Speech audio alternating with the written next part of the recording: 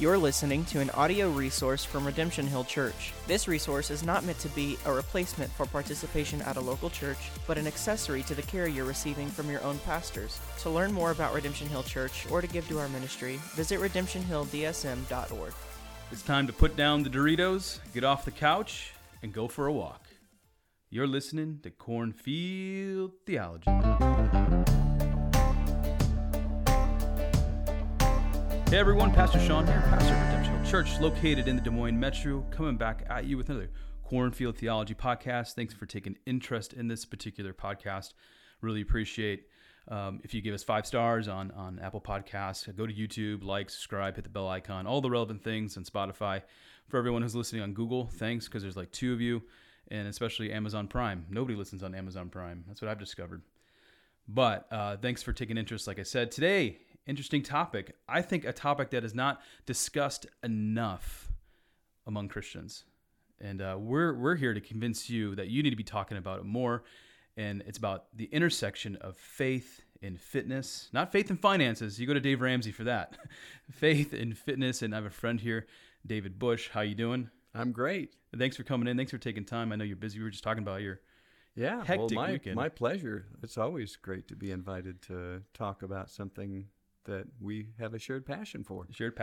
And something that we'll talk about this in a moment, at least for myself, you've really cultivated in my own life a greater passion for this. I've always had the fitness thing down in terms of I like sweating. Mm-hmm. There's some other components here that I wasn't looking at that you helped me see. So before getting into a quick bio, let me just say this. We got connected through a friend, Pastor Michael, and I was lamenting to him about, hey, 2020 kicked my butt. I got COVID-19, like the weight.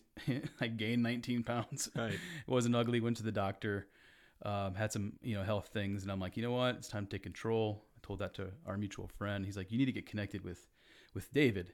And so that set us on a journey. And I went through your 12-week program. Mm-hmm. It took a little longer. We had some vacations mixed in. But you helped coach me through some things that I had not been seeing before. So that's what we're going to be talking about today. Other than going to the gym and throwing down weights, there's more to it, Sure. We've got more gyms on more corners than we've ever had. We've got more bike trails. I followed one for miles and miles coming out here. Yeah, it was mostly trail. Empty. Yeah. We've got a RAGBRAI, bike ride across Iowa that just ended. We've got more clinics and more nutritionists and more personal trainers than we've ever had. And yet we have a serious health crisis in our country and an even more serious health crisis in the church. So clearly it isn't just about, burpees and bench presses. There's something else going on that is missing from the whole conversation about wellness. And I'm trying to bridge that gap between faith and fitness. So how did you get into this? Give us a brief bio of who you are, who is David Bush, and how did you get into this arena? Yeah, it might be most important for people to know who I'm not. I'm not a certified personal trainer. I'm not a anatomy and physiology major from college. Okay. I don't have a background in collegiate athletics. So I'm not somebody who goes out and runs in all the triathlons and marathons and stuff. I never won significant awards for my athletic prowess. You're not doing much, man, to leverage your ministry. I'm not this, I'm not that. No, actually I am, because most people listening to this haven't done that either. That's exactly And they need to know there's hope for them. That's good. So I don't possess the typical trappings of the person who's going to be here doing the rah-rah that you need to get in better shape and just follow me. What I have done is I have been married for almost 35 years. Mm-hmm. I've got 4 boys that we've raised and are now out of the home. I've been in some of the most unhealthy occupations you can imagine, starting with a job in California that had a 3-hour commute between going and coming to work that sucked an awful lot of the discretionary time out of my schedule. I've been in charge of a large ice cream company where my job duties involved taste testing ours and competitors' ice creams regularly. Low-calorie ice cream, right? No. This was the full test, the high test stuff. premium ice cream and on all the nuts, chews, caramels, et cetera, that go into it, cookie doughs to make sure they were up to snuff.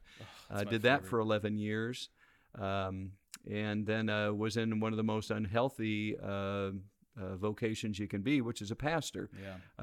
So I've been through murderer's row or whatever in my vocational life. Yet as you'll hear in a follow-up question, there are some things in my life that have caused me to take note and begin to think of my life physiologically in the midst of all of that excess, and has caused me to begin developing the ministry that I'm actively involved with doing now. So you've identified a concern. Yeah. Right. And so you went into action to address the concern, specifically within the church. Is that fair to say? Yes, and that how did I get especially interested in fitness and faith issues? A lot of that comes from my experience with my mom and dad. My father was a pastor, doctorate in theology, very successful pastor in regard to how large his church was and the kind of fruit that he saw from it. My mom was a nationally published author of various Bible studies with major national publishers. But they saw their ministries end, to my way of thinking, all too soon. Really about my age right now. The wheels started coming off. And the effectiveness and impact and fruitfulness of my dad's ministry all but came to an end at about 60 years of age. And he lived to 79. Wow. But those last 19 years were filled up with all kinds of things other than ministry things that had to do with his unhealth. Because that is an area of his life and then my mom's life that hadn't been stewarded particularly well. That was the chink in the armor that really caused those later years that could have been incredibly fruitful to really not be fruitful at all. That's one end of things that God used to cause me to think. I'm seeing that all too often played out in the lives of pastors, leaders, and other church members. Right. They're getting sidelined, and it seems like these are self-inflicted wounds. And why? What could we do? Could something be done to give them a different vision, a more compelling vision of their future than just retiring or going to a slew of doctor appointments and more prescriptions? And then into my life, through one of my ministry experiences, came a gentleman named Joe T-Well, who was the epitome of health by all accounts, owned a gym, and was visually very impressive. But as a member of that gym I went to, I found out some things and had a long conversation one afternoon on a park bench in Pleasant Hill, Iowa, talking about those things in his life. And, the physiological facade was covering an enormous amount of dysfunction and sin and anger and things, and he didn't know the Lord, and I got a chance to lead him to the Lord and begin discipling him. And in that discipleship process, he came to me from his world completely consumed with the aesthetic and the gym culture for his whole life, and said, David, what is it about the church that nobody cares about health here? Why is everybody so fat? And that may sound a little harsh, but to his eyes, coming out of the gym, it just looked like a disaster zone. And I had to kind of swallow hard and think about that because I cared about that, but I'd never really thought about it from his vantage point. Yeah, sure. And I had to ask some questions myself. Why is it that people end up like my dad and mom so much? Yeah, right. What is that the way it has to be? Is that just a default? Or is there a lack of knowledge? Is there a lack of talking and teaching and applying the gospel to this physiological area of our life that needs to happen? And as I looked around, there weren't books being written about it. I'd never heard a sermon about this, despite being in really good Bible teaching churches. Yeah, I certainly haven't. And it seemed to be a void crying out to be filled. So I got busy looking at Scripture, investigating, studying, looking at different studies and things I could find. And God allowed these things to just come screaming out at me. This is relevant. There is Scripture about this. There are principles from God's Word about this. The gospel can apply to this area of our life. God cares about the hardware just like He cares about the software. And have written some books and begun a ministry that has come out of that, Fit for the King. So that's kind of how this ministry got started, both ends of the spectrum, unhealth in the church, narcissism and obsession in the culture, and the two kind of conjoined and brought me to a point of having to investigate and question and develop some tools and resources to address the issue. So if people are listening right now or watching, you just said the ministry name, Fit for the King. What's the website? If they're like, hey, I want to go to the website right now while I'm listening to this podcast. Yeah. Well, the ministry is Fit for the King, and that's FOR, but the website is the numeral 4 because I didn't want to pay ransom to get that. So fit the numeral 4 theking.net. Fit numeral 4 theking.net, and you can see all the resources and things that are going on. And tons of resources there. So if you're listening and you just want to pop on right now, go to that website and then check it out. I love the vision statement for Fit for the King. You've already said it in terms of what you identified with your father in particular as a pastor, but could you just share the vision statement of Fit for the King? Right. And most people hearing about a fitness ministry are wondering how I'm going to bridge this. What they see is a, somewhat obsessed and narcissistic and self-centered approach that the culture provides for us of pursuing fitness and, the gospel. So is this a godly basal metabolic, index, your BMI you're supposed to hit? Is this a pant size, a 5K time, a bench press? What is it that makes you fit for the King? And I'll say it's none of those things, but it's a focus on availability to actually complete the Great Commandment and the Great Commission, which are deeply embedded in this definition. Being fit for the King means being physically available to love God completely and let Him love others through you and accomplish all He desires with you for His glory. And you've got a lot there in that statement, but it's about God's glory in the end, and it's about availability. And I think most people, when they take stock of their life, would come away and saying, whatever state I'm in, I could be more available for the kingdom of God. And that's what we're trying to do, is to increase people's physiological availability to engage in God's kingdom work and purposes for their life. So, if I'm a Christian and I'm listening to that and I hear that definition, I'm like, yes, I want to love God completely. I want to let Him, I want, to love others as well through the individual, through the self, to the glory of God. But that means being available, having the opportunity to do that, whether you're 20, 40, 60, especially as you get older. I hit 40 and I'm thinking about, am I going to be available when I'm 60? Whether it's for my wife, whether it's for my kids, whether it's in the ministry that God has me in. That's the question at hand. What am I doing now to prepare myself for the future? Am I eating the Doritos on the couch, or am I getting up and taking stock in not only in the fitness, that's the easy part for me, but as we've talked through many, many weeks, is the nutritional aspects. What am I doing? What am I not doing? Those are critical questions that we have to be asking if we're going to be available in the present and in the future. Yeah, availability is far more complex or holistic than most people. That's a good word, holistic.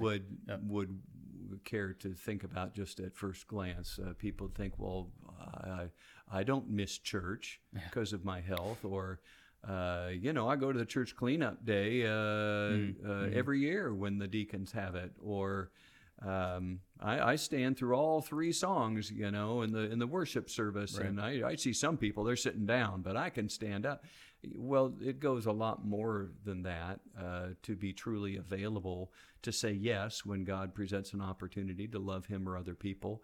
This gets down into the granular things like, how's your quiet time? How's your prayer life? It takes physical vitality and clarity of mind to engage in those spiritual disciplines. And if you're on a CPAP machine and getting crummy sleep and you're got mental brain fog, you're going to have a hard time being vital in those areas to love God with all your heart and all your mind. loving Him with all your strength, your physical capacity. We don't tend to love other people well from our lazy boy chairs or chaise lounges. Right. People's love language and the way we serve them oftentimes means showing up for moving day and shoveling their snow when they're sick. And in this age of COVID, going and doing things physically for people who are scared or cannot do it. And most people, as you've alluded to, will see the greatest opportunity for doing those things and leveraging that availability later in life. It's usually, it certainly happens, but it's not the youngest people who have the most to offer people. But when you get to be 55 to 75, by golly, you find out that oftentimes you have financial resources and relational resources and positional authority and a bunch of contacts. You know who to call and when to get stuff done because you've been down that road a few dozen times. And you've got the free time maybe to make a difference. And unfortunately, that's about the time when the wheels start coming off because of this physiological stewardship that's been going on that hasn't been tended to well. And now it all becomes about either when am I going to retire or I've got another doctor appointment, another prescription, another procedure coming up that needs to be done, and you're out of the race. And you're really not able to engage in helping love God and letting Him love others through you in a season of time that could be extremely fruitful. So in Fit for the King, there are 3 particular areas where you approach physiological stewardship. What are those areas? Like we went through coaching, for example. You coached me, but you have some other things on the docket as well. Can you talk about that, whether it's the Inspire or you have the group fitness classes as well? Yeah. Fit for the King has developed a lot of tools and resources in written form, be they blogs or websites or books, journals, etc. But we've also done outreach to literally the world this last year with a conference that was internationally attended virtually. And we bring together notable names from the Christian community who have written or spoken about faith and fitness issues from a solid biblical stance, and invited them to either be in person at things we've done in the Des Moines area or this year record them, and then we've put them out in a virtual conference. So that has typically happened every January. This year we did it in late April, early May. I'm not even certain when we did it this year. It was a different date. We did it in the spring. Yep. And may continue to do that, seeing that 36 states and 6 Canadian provinces and 6 other countries participated in it. Yeah. We may want to keep that rolling. So we've offered that as a time of learning and encouragement to speak on this topic, and that's really a unique conference that we offer. We've done body gospel boot camps, which have been church or school-based fitness classes with a believing trainer who goes in and leads you through a 40-minute workout, and there's a devotional prayer, sharing accountability time. Yeah. At the end of that, COVID's kind of put the hurt on a lot of that over the last year and a half. But those are among the things that have been developed, and now I'm even looking to expand the coaching aspect of it, the one-on-one personal coaching like you experienced, as some people have come to me asking, would I certify them as certified Fit for the King coaching associates? And so I'm starting to go through with 4 or 5 people right now around the country who have said they would like this gospel-centered approach, and taking them through the course and to assess their fit to be Fit for the King certified coaches. It just seems to me that this particular topic, so back up, you have Inspire, you have your coaching, you got your group fitness, so there's multiple approaches that you take in terms of evaluating your physiological stewardship, which is great. So if you're at the website, you can kind of track all that. Why is this topic off limits? You know what I'm saying? Like in the church, it just tends to be. What was startling to me when we were meeting, you were giving statistics about how obese the church is in comparison to how more obese the church is in comparison to the rest of the culture. Yes. I don't remember, 10%. That's a lot, man. I mean, if you look around, considering where the culture's at. Yeah, exactly. So you're just kind of like, why is this? We're not talking about it. Why? Yeah. What is it in Proverbs or Ecclesiastes? Without a vision, the people perish. Yes. When you don't talk about any area of life, if we never talked about what do biblically directed marriages look like, I expect our marriages would be even in worse shape than they are. Yeah. Or parenting, or yesterday at church, I did talk about pornography. Yeah. If you don't talk about it, you're not shepherding people through that. Right. And these are real serious issues. Absolutely. Pornography is, we're in a culture awash with it. Oh, we better be talking about Absolutely. it. Because the pews are awash in it, frankly, and it needs to be addressed. Everybody, we're in a culture that's just as screwed up with their approach toward fitness as it is toward sexuality or what marriage or finances, how you would do those. But people don't come out of seminary, the shepherds don't come out of seminary with any help in seminary or their Bible college upbringing or whatever that ever really focused on this. They didn't get in this to be physiological experts. And in fact, the people that are drawn to ministry oftentimes are the people that aren't really they're interested in the cultivation of the mind and the arts. As a guy who loves books and pastors, I get that. Yeah. So the group of people you're working with who are pastors are not usually given to be the people who are the gym rats. They weren't taught anything. They've never heard a sermon themselves, and then there can be just this kind of assumption that God is really mostly concerned with the software of our lives. Getting our spiritual lives in order is going to take enough work. We don't have time to deal with the other, have never really made the connection holistically with our health. And besides, the world's just got it so wrong. Everything that, if I wanted to get in shape and actually improve my health, all the culture offers me are self-obsessed, narcissistic pursuits, it seems. Yeah. Or just short-term fixes that we found in our own experience don't work. Why would I suggest people pursue that until there's a different option available to say, no, you really can bridge faith and fitness. This really is a biblical concept. The gospel does apply to this, and you can do it in a balanced way. People would have nothing to really share with people that they think would. If you say, well, go to the gym, somebody comes up at the end of the service and for prayer, and they say, Pastor, I've got a need in my life. I'm just in such terrible health and whatever. You're one of the few people that could actually direct them to something that would be a ministry that might be able to include the gospel and some biblical directives with it. The average person would just say, well, what do I tell them? Join a health club, Google best diets now, join Weight Watchers. Right. What do I tell them to do? And with a nagging sense that I maybe send them to a place that is just going to make them the next narcissist or may not serve them very well. Right. So it's kind of been a dilemma for the church because there hasn't been teaching on it, and it doesn't seemingly seem to be options that would lead people forward in a spiritual way as well as a good physiological path. Yeah, when I was in seminary, I went to seminary in the southeast, and I was struck by how overweight the student body was in seminary.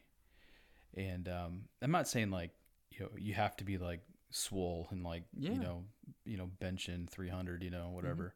I'm just talking about just caring for your body, however God made you. Right. And these are typically younger people. Yeah. Yep. So they're not getting a good start. Yeah. It's we're going to study our Greek, and then we're going to go to OCB, Old Country Buffet, or Golden Corral, and, make sure we get everything in the line except for, the greens. So I definitely saw that. And I'm not saying I've been perfect over the years. That's why I went through the coaching program with you to kind of get a reset. But it's definitely there. And it's definitely there among the clergy or the pastors and ministers. And to your point, it has to be let out. The vision starts with who's leading, the pastor. It begins there. And so I think the church would do well to think carefully about this and actually, instead of, backing up into this, engaging it, don't talk about it until it's too late. Yeah. He had a cardiac arrest. Right. Don't talk about it then. Let's talk about it now. Yeah. And let's engage this bridge between faith and fitness now and not wait for it. Yeah, this shouldn't be, quote, the acceptable sin. We would confront all manner of behavioral dysfunction. 100%.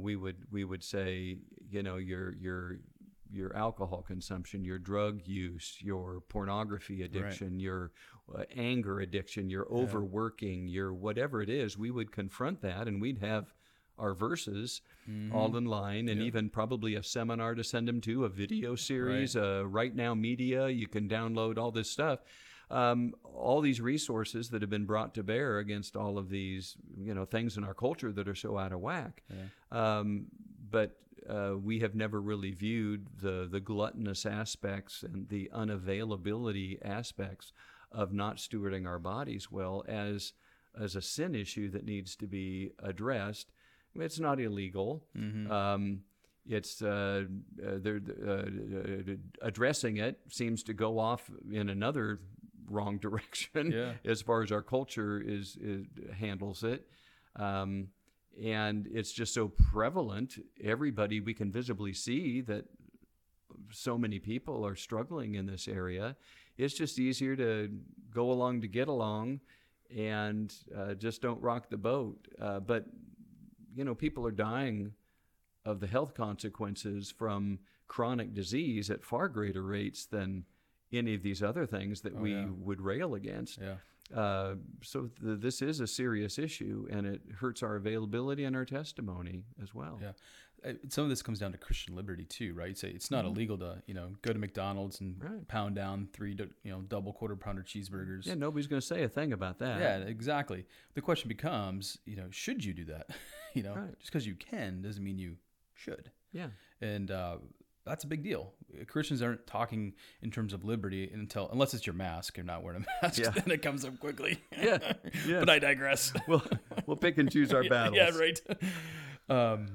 But I think we need to think, okay, just because I can do it doesn't mean I should do it.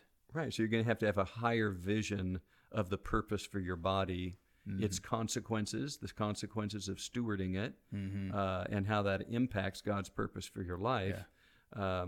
And look at your motivations and make sure that you've found an intrinsic or common grace motivation that's going to stand the test of time and not fall for the extrinsic, short-term, event-driven kinds of rationales for pursuing health that our culture gives. Yeah. We need to do what is right, not what is easy.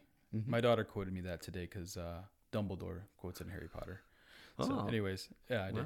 So we need to do what is right, not what is easy. Because going to the the Hy-Vee Fast and Fresh and getting what you call the roller bed of death. Yes, the roller bed that's of easy, death. right? Yes. It doesn't mean it's right for your body.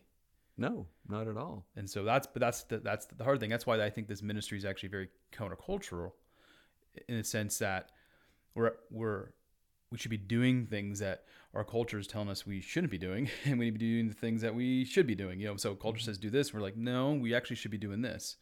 And so don't eat the 3 quarter pounder cheeseburgers from McDonald's. Actually do something else with your body, in your nutritional intake. Sure. And so I'm challenging people all the time to just try to step back and get a 20,000 foot view of our culture. Is there anything that our culture is making easy, or that is going with the flow of our culture, that is sending you in the right direction? Right. If you're looking for answers to finances, would you just go to Barnes and Noble and start picking, books off the shelf? Just go to the internet and see what's there. If you're going to look for entertainment, you're just going to go to the movies and say, oh, eeny, meeny, miny, mo, let's go to this movie.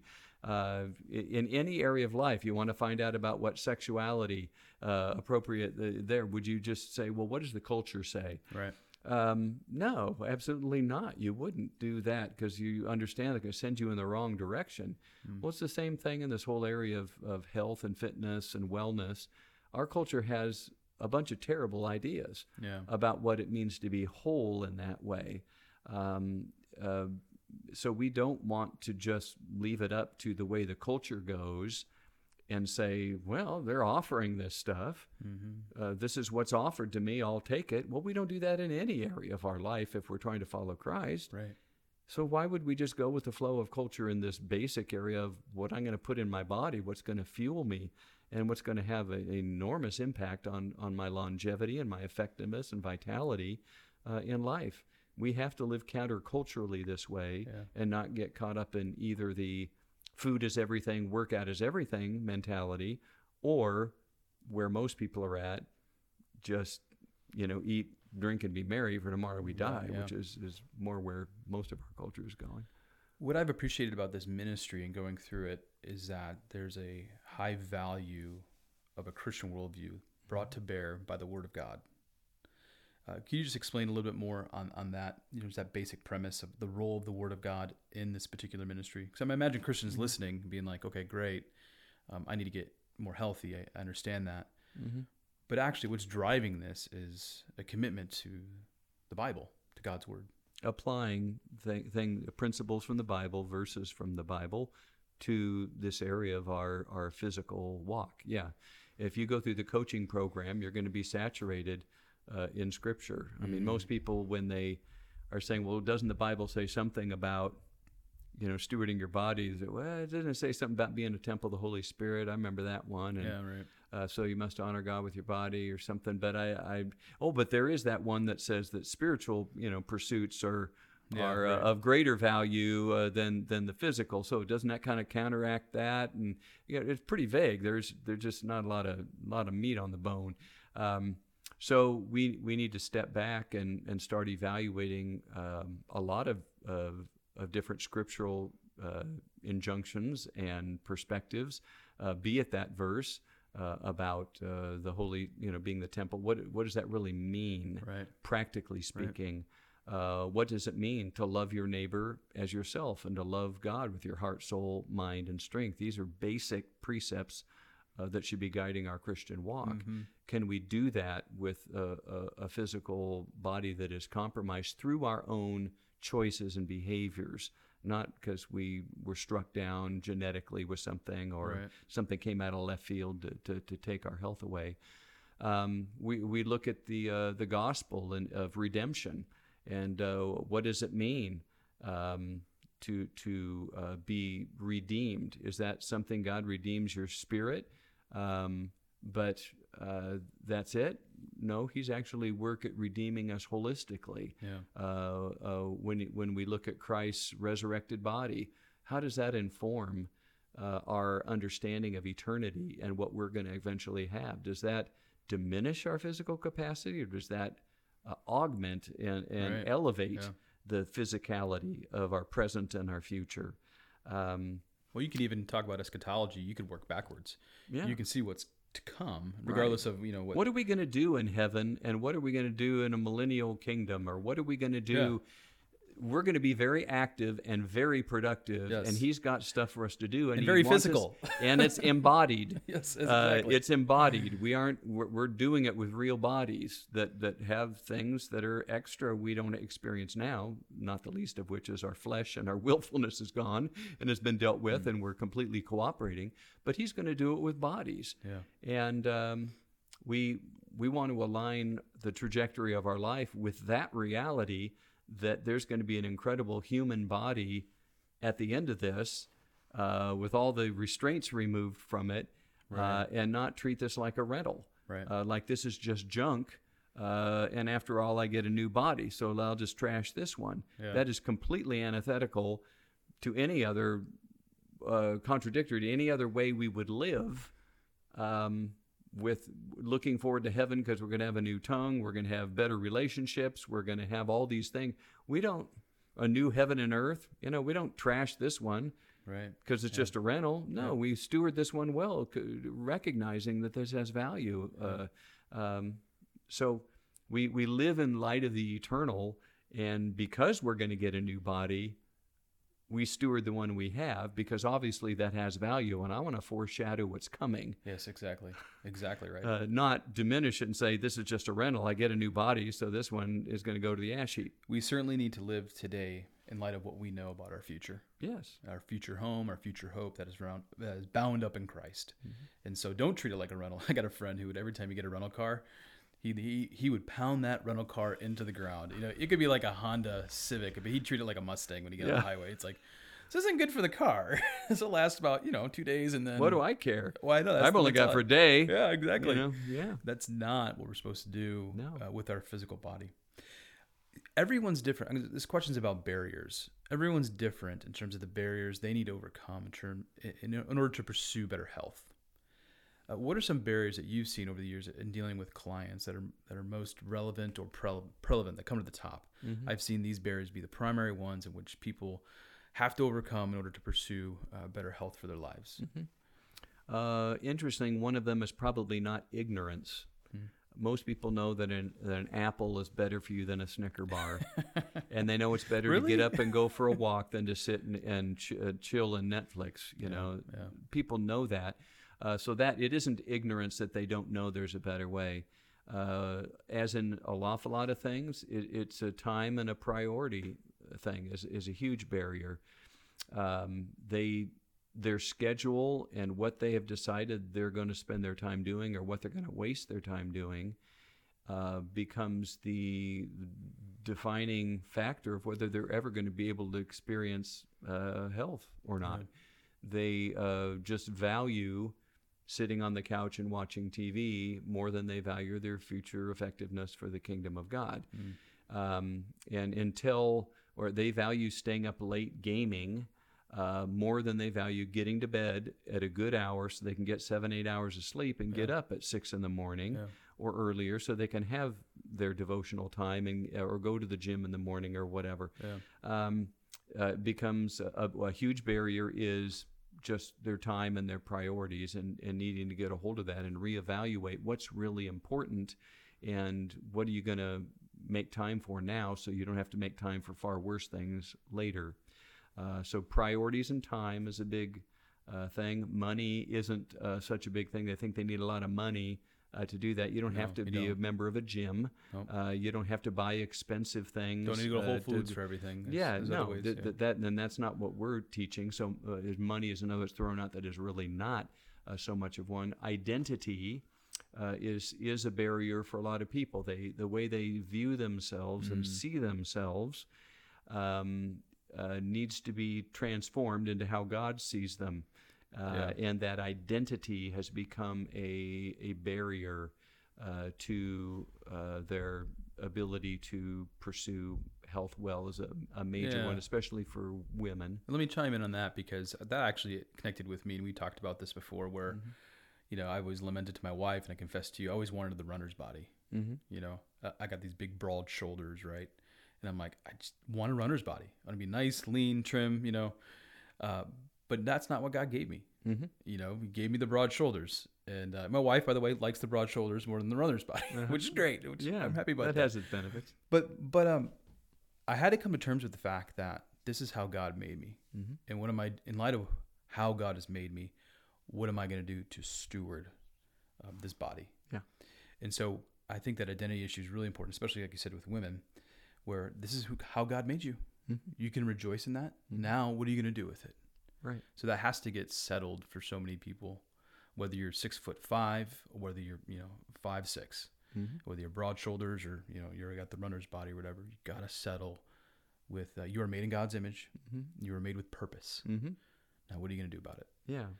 And we affirm that there isn't just one monolithic quote Christian unquote body. Yeah. Right. God has created ectomorphs and mesomorphs and endomorphs.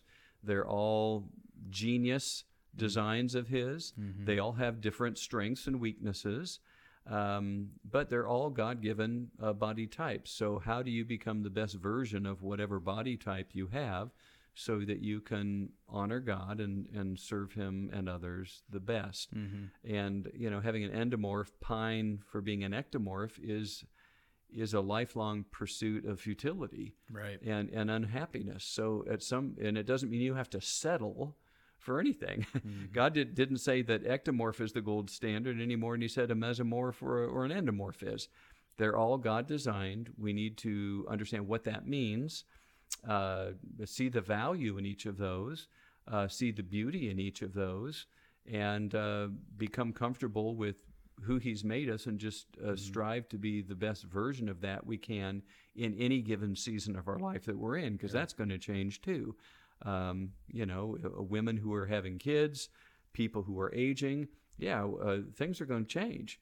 And to think that we can stay the same as we were when we were 21 is just not reality. No, it's not. So without caving into, I have to gain 40 pounds because I bore a child, right, or I'm getting old now, so I have to be falling apart and the wheels have to be coming off. Yeah. We have to capitulate to those kinds of mindsets, but finding contentment with what God has made, seeing the goodness of it, and then just doing what we can within reason to make the most of what he's given us, to maximize our ability to love him and serve others.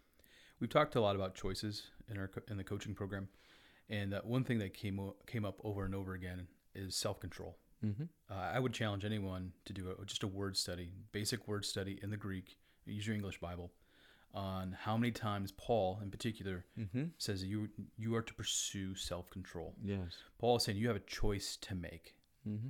And speak to that a little bit. What keeps us from making the right choices in pursuing self-control, especially in light of our culture just pretty much just handling it over to us? It's so easy. Yeah. Usually self-control means it's hard. Yes. Discipline and self-control, very hard in our culture to foster those. They are called gifts of the Spirit, which would tell me this isn't something that comes naturally to me. Good, yeah. It's something I'm going to have to surrender to the Spirit's work in my life to see these things grow in my life. So I don't try harder. I surrender more deeply would be a start. That's that good, might have success in getting that. Lord, I don't have what it takes to have the self-control and discipline to live a healthy life, or to establish a good prayer and devotional time, or to give proportionally to your work. It's not in me. And let's just get that straight right up front. Yeah. And he's nodding his head saying, yeah, I know that. Yeah. So I need to ask for your help because I'm not equal to the task. And our culture is going to work at every angle to derail me from a life of discipline and self-control in all manner of ways. Mm-hmm. So would you help me? And I will do what I can to surrender to you and try to walk obediently with you as you teach me what it means to become a disciplined, self-controlled person, showing those fruits of the Spirit in a variety of ways in my life. That's a starting point of confession and admission that we're failing and that we don't have what it takes, acknowledging the source of that character quality that is going to have to deliver it to us, and then being guided by the gospel and Scripture to do that. Obviously, Paul didn't, pray that prayer and then just expect it all to get downloaded.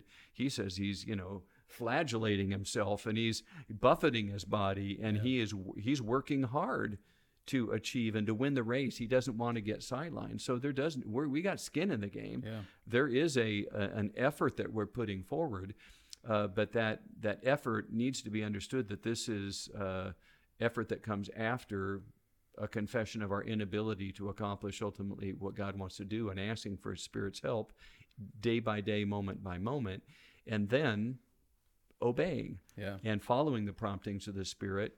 And in the real world today, that probably means making some big changes in how we order our lives and where we're going to get our fuel from. It isn't going to be Vendo Land. It isn't going to be the convenience store. It isn't going to be fast food by and large. It isn't going to be those easy things that are just the broad way that leads to destruction physiologically.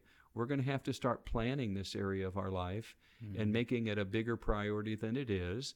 And we have tools and resources, encouragement and accountability to do that within this ministry. But learn some principles, learn some ways of dealing within our preferences and lifestyle that allow us to follow this better and see better outcomes in our health. Again, we're not talking about like getting a body so that you can get on GQ. Absolutely not. We're not talking about getting a body so you can get on that swimsuit edition magazine nonsense. No. We're talking about obedience to your Savior, Jesus Christ, and surrendering everything to Him, including your physical health, the food you put in your mouth, to other things like, in life, like how you spend your money. Yeah. Are you giving to the church? Are you available to love your neighbor? That's what this is about. Yes, you won't. You go to fit the numeral 4theking.net. You won't see the before and afters. Yeah. You won't see on our Facebook or Instagram pages selfies showing me off as if I'm the gold standard to say you too can have a body like me. Yeah. That's dispiriting. It's untrue. It's dispiriting for the average Christian who will never be able to do that because they may not be a mesomorph who cares about it as much as I do. But also just not true because it's not possible for everybody to look the same, and God isn't expecting that. Yeah. But almost everybody would say, I can be more available than I am right now. Right. We can take some more steps toward greater availability. And most people, when they catch that vision and then start to experience it in real time, better sleep, more energy, more vitality, more clear-headedness, more engagement. I just feel better. That has a self-perpetuating reward of its own. Endorphins feel good when I finally start moving a little bit. Right. A common grace blessing that God has given, a gift He's given us. Then that helps propel people forward to take further steps of obedience because they see the benefit to their life physically and spiritually and relationally, and then they want more of that. I can imagine some people might be listening, and if they're not healthy, they may be tempted to be discouraged. Like, here's an example.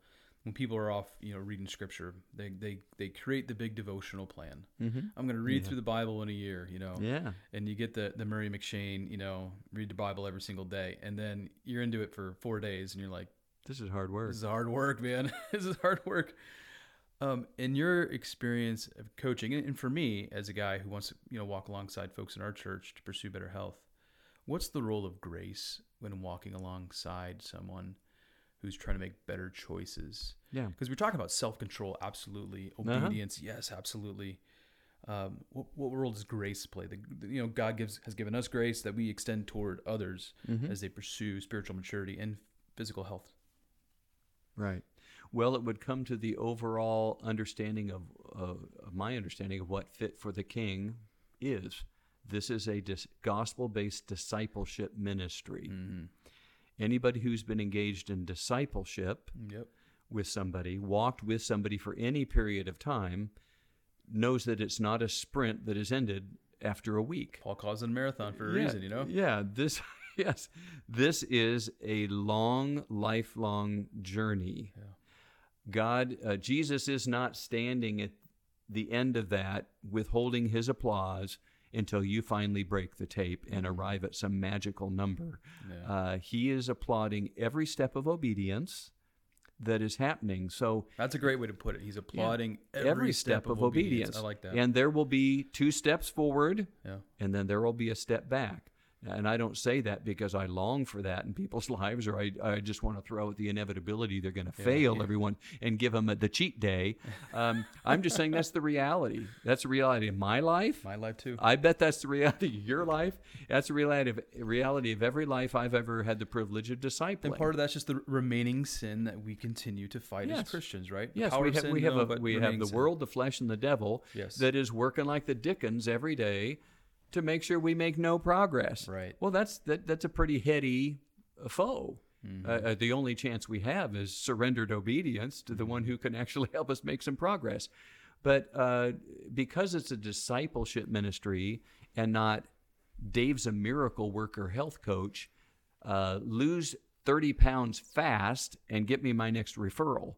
Right. That's a whole different mindset, and that's where the world is drop this quick for some extrinsic reason, and then get me everybody going wow about you, and then send me your next client because people are just shock and awe at what's happened to your body. That isn't what this is. This is a discipleship program that's trying to give people the tools, resources, encouragement, accountability for a lifelong pursuit of healthier behaviors, that is ultimately going to serve you well when you need it most in the later end of your life. And when you engage in a discipleship process that is not dependent upon my ego and you referring people to me, I can be a lot more grace-filled in that because I recognize this is just like any other part of life. Some guy's addicted to pornography. You think that they come to you and that they never, ever get a whiff of that again? Yeah. You know, are you kidding me? Yeah. Some guy's addicted to alcohol or drugs, or they're addicted to some other behavioral issue, or they're trying to get some other marriage issue sorted in their life. That's nothing but blue sky ahead. That doesn't exist. Yeah. It's a long haul process of working with people for a long time and seeing progressive success, just like their unhealth came to them, 1 pound at a time, one decision at a time, one capitulation at a time to the culture and our own fleshly desires to have what we want, is peeling that back over a protracted period of time, walking with them through that. Now, the coaching program is 12 weeks, and then I go on beyond that with some people want personal training or whatever. Right, yeah. But the idea is to give them in that time the fundamental tools that they can do to pursue for the rest of their life within their lifestyle and preferences to a certain degree, healthier living that will get them to the right place over time. Because you're not, the Biggest Loser, for example, is all about losing, 100 pounds in a season. Yeah. Well, look at the success they've had. If you want to follow up with any of their previous winners or people who participated, it's not a good situation. You have people who have put right back on that same 100 pounds because it was just a flash in the pan. Yeah, this isn't a dieting program. No. And it's popular with the some of the what are the different diets that are out there today? The keto, the intermittent fasting. One time I said, Atkins, my wife's done those, yes. and she's like, it's a lifestyle change. And okay, I get it, but we're really talking about a Christian lifestyle change, yeah. which is much different than the keto, the Atkins, the Whole30s, and all that kind of stuff. We're talking about fundamental change that is gospel saturated and gospel centered, that makes your life about who God is and how God has made you, and not about the self. How do you fit in best with His plan? Exactly. And so often we try to make our own plan and try to fit God into our plan. Yeah. And our culture is consumed with the self, so consumed with the self. And Christians have to break away from that perspective. This is about God's plan. It's about how God has made you, and you getting on His plan and being available for God. When we talk about counterculture, we're talking about a 180. We want to completely change our perspective and how we understand ourselves and how God has given us this body. We're called to steward this body. And by grace, we do it. I was thinking about this particular text from Titus, and because we talk about grace a lot in terms of, by grace you've been saved through faith. We're talking about Ephesians 2:8 type stuff. But there's more in terms of the act of grace within the Christian life. Let me just quote it here. For the grace of God has appeared, bringing salvation for all people. So we're talking Ephesians 2:8 type stuff. But also training us to renounce ungodliness and worldly passions. In the Bible, when passions is used, we use it so positively now, but it's actually in Scripture, when passion is used, it's always used in the negative. Worldly passions. Don't be like that. And continuing on, and to live self-controlled, upright, and godly lives in the present age, waiting for our blessed hope. Now we're getting some eschatology here. Point is, the grace that saves is also the grace that trains us, and continues to be at work in our lives. And so if you're listening, you're like, man, I know I need to pursue better health and better, about what I put in my mouth and going for a walk. Grace is available to you.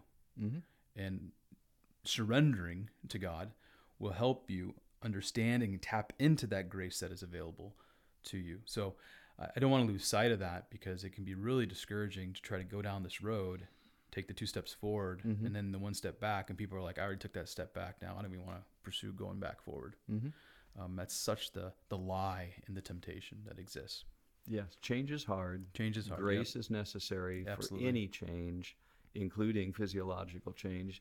At the end of that verse, unless I'm mistaken, isn't that word ends with zealous for good works? Zealous for good works, okay. Absolutely right. Verse 14. There's your rationale. There's a lot packed in there. Zealous for good works. That means kind of like eager able, available, ready to leap into action. Well, Ephesians 2:10, I did an entire sermon on that verse alone, where like God has created works beforehand for you to do. Walk in them. Walk in them, that's right. You know, we need to be careful not to put self-imposed, self-inflicted barriers in the way of those so that we can remain zealous to do the good works he wants us to do. We talk about grace a lot. Yeah, we do. That it's not about works, and it isn't. You know, obviously we're saved by grace through faith, but there's a reason that we're saved. There's a way God gets glory, and it's in our transformation that is visible in all of its manifestations, and it's the good works we can do that glorify God. And most of the good works that I know of that glorify him don't happen in a Barcalounger, and they don't happen in a chaise lounge. They mean getting up off our rears, engaging with people, usually in a physical way, to speak their love language, which means they need help, and we can bring it because we have the vitality, the energy, the zealousness to do it for them, to help them do it. And there's just not enough of that zealousness as I look around in the congregations, not with an eye to judgment, just an observation and a discernment that we need more zealous people who are ready to be engaged for the sake of the kingdom of God. That's great. A couple more questions as we kind of try to land the plane here. As you kind of look at the landscape, we've talked about the church in particular and Christians, someone might be thinking, okay, this is a great program. Am I someone who should pursue this? So who are candidates for Fit for the King? Anybody who wants to gain a biblical worldview and understanding of their physical body. I'm certain they haven't been taught it anywhere. So that's a big void out there. But if you just have an interest in it, regardless of your level of health, this would be a unique journey to be able to have a Christian worldview of your physical body, which would be an important thing to have, I believe. Learn what gospel-centered motivations are for behavior change in this area, grace-based motivations for behavior change. That aside, most people that come to me for help are people who are struggling in their health one way or another, and they've recognized that this has put limitations on their life that they don't want, and frankly, the chickens have come home to roost after years of abuse and neglect. And I'm not a miracle worker. I can't turn back the hands of time, and unfortunately, I'm oftentimes working with bodies that have been damaged, and there are now limitations on what they can do. But there is always hope. There's always an opportunity for greater availability, and I will provide the accountability, the teaching, the tools, the resources, the encouragement to set appropriate goals and to begin a new direction and to see real-time change start to happen through the process, recognizing it's a long-term discipleship process. So I think the average person leaves encouraged. The average person leaves seeing that they've started making progress and are optimistic that that can continue and that they have the tools and resources to do that. And having a mindset change from what the culture has offered and the only things that they thought were available, which were commercial diets or workout programs or whatever, and to see this integrates into my faith.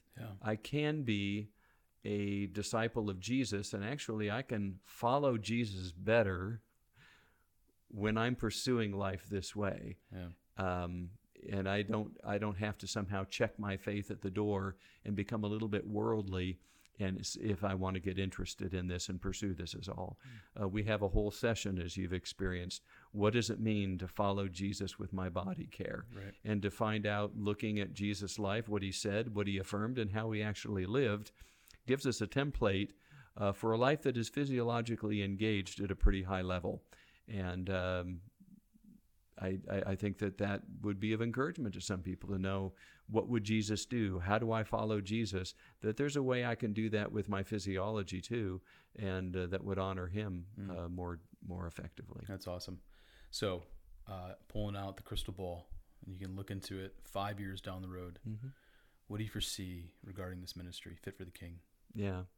Well, where God is involved, anything is possible, right? Yeah, amen to that. I don't want to put limitations on him of what he could do, but the need in our culture and the need in our churches is every bit as great as, say, the need for the church and the culture to get their finances in order, a la Financial Peace University and Dave Ramsey. Sure. Yeah.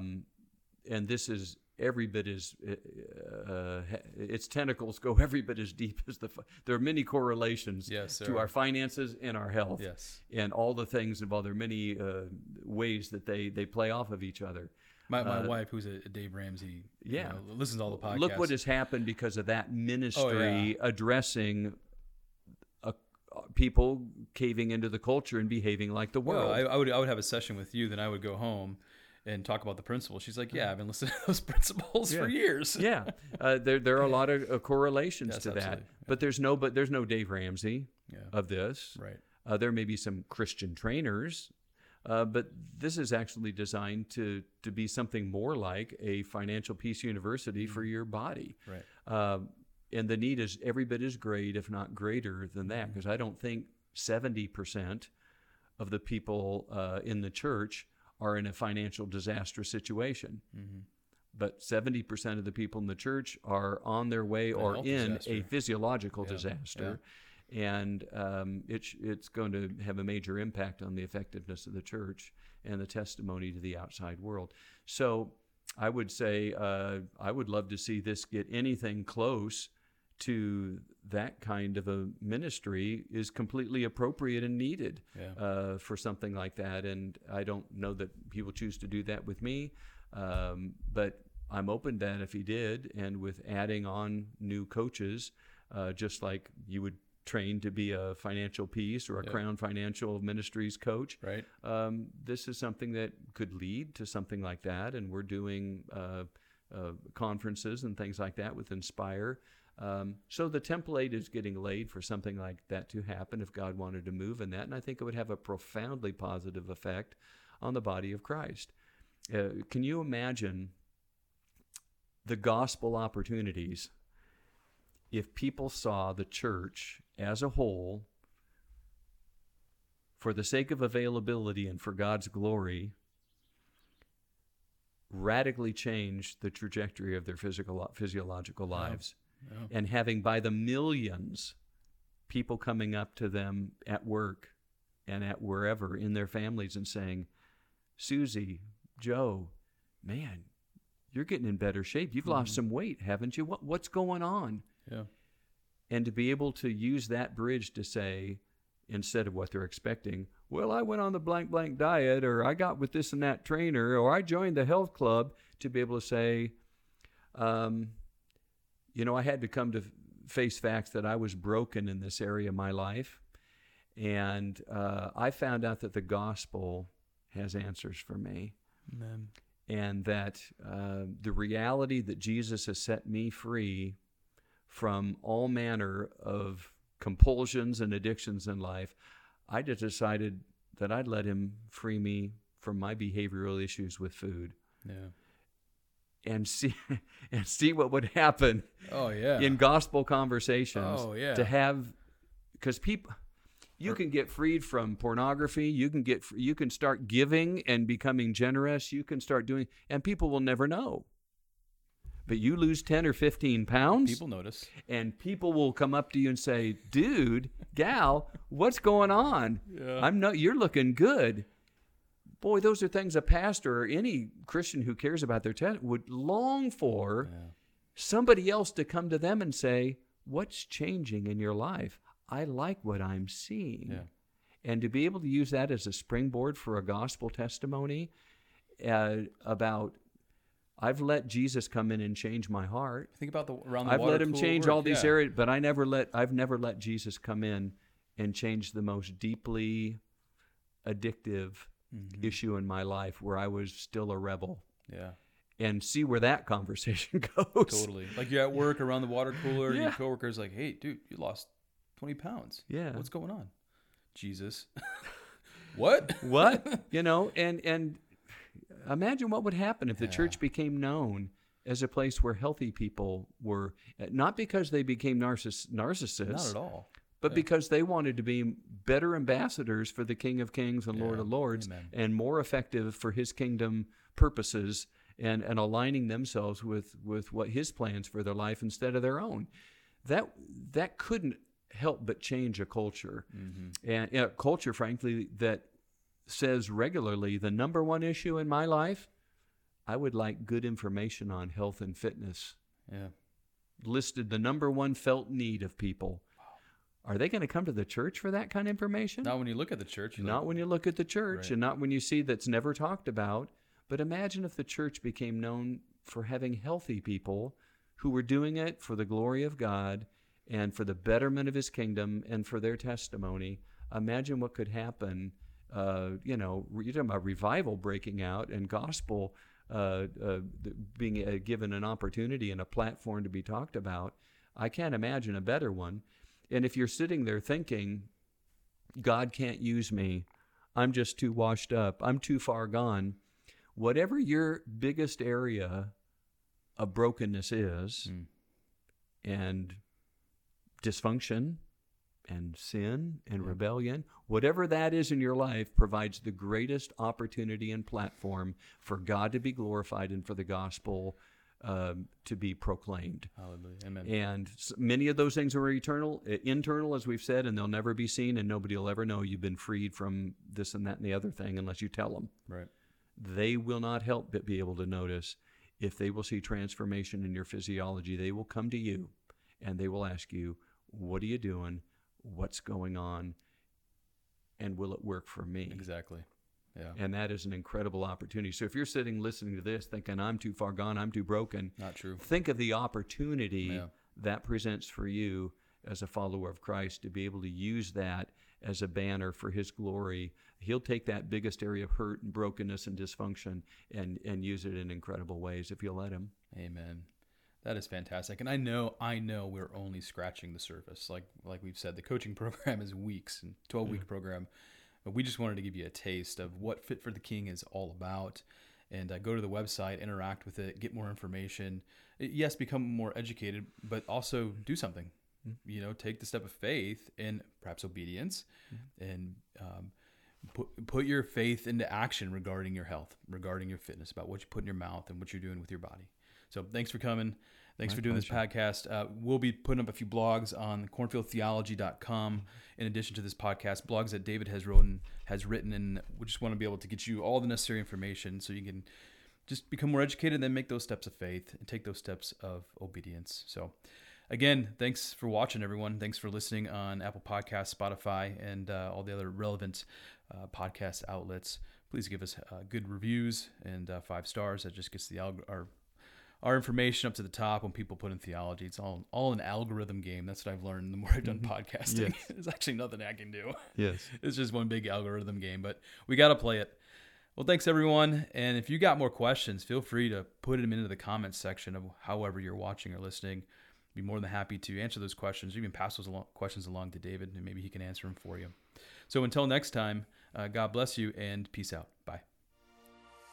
You're listening to an audio resource from Redemption Hill Church. This resource is not meant to be a replacement for participation at a local church, but an accessory to the care you're receiving from your own pastors. To learn more about Redemption Hill Church or to give to our ministry, visit redemptionhilldsm.org.